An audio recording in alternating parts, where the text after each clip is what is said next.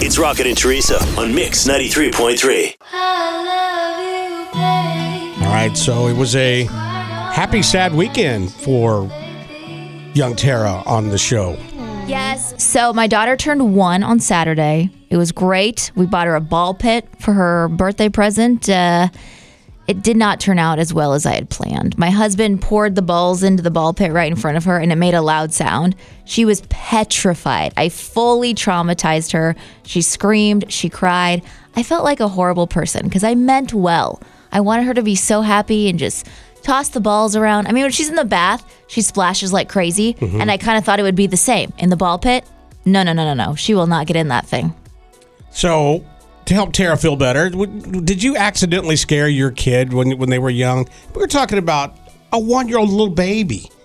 816-476-7093. You can call or you can text and talk to Tara. Good morning, Mix. Thanks for holding. Go ahead.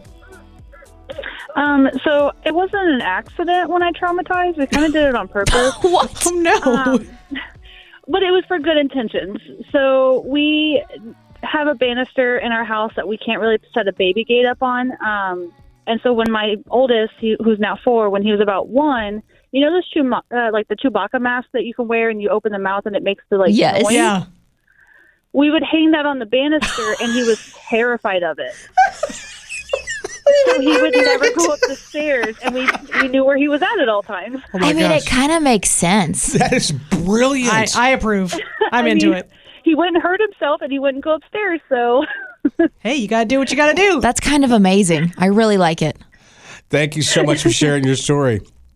Thank you. 816-476-7093. We have a ton on the text line. This says, my son was 14 months old when I realized he was scared of artificial trees. So trying to get him not afraid of artificial decoration trees, I kept making him touch them.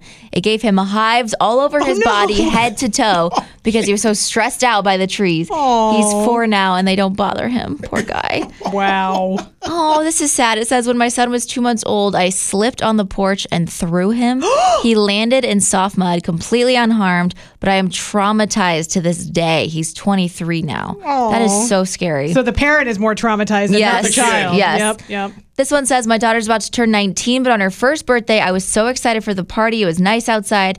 I ordered ice cream cake for everyone, including a little one for her. She stuck both hands in right away and started screaming because it was so cold. Needless to say, she had no interest in her cake after that. I got my daughter a little smash cake, and I thought that would be hilarious. She ate it like a dainty little princess and would just pull like one sprinkle off the top.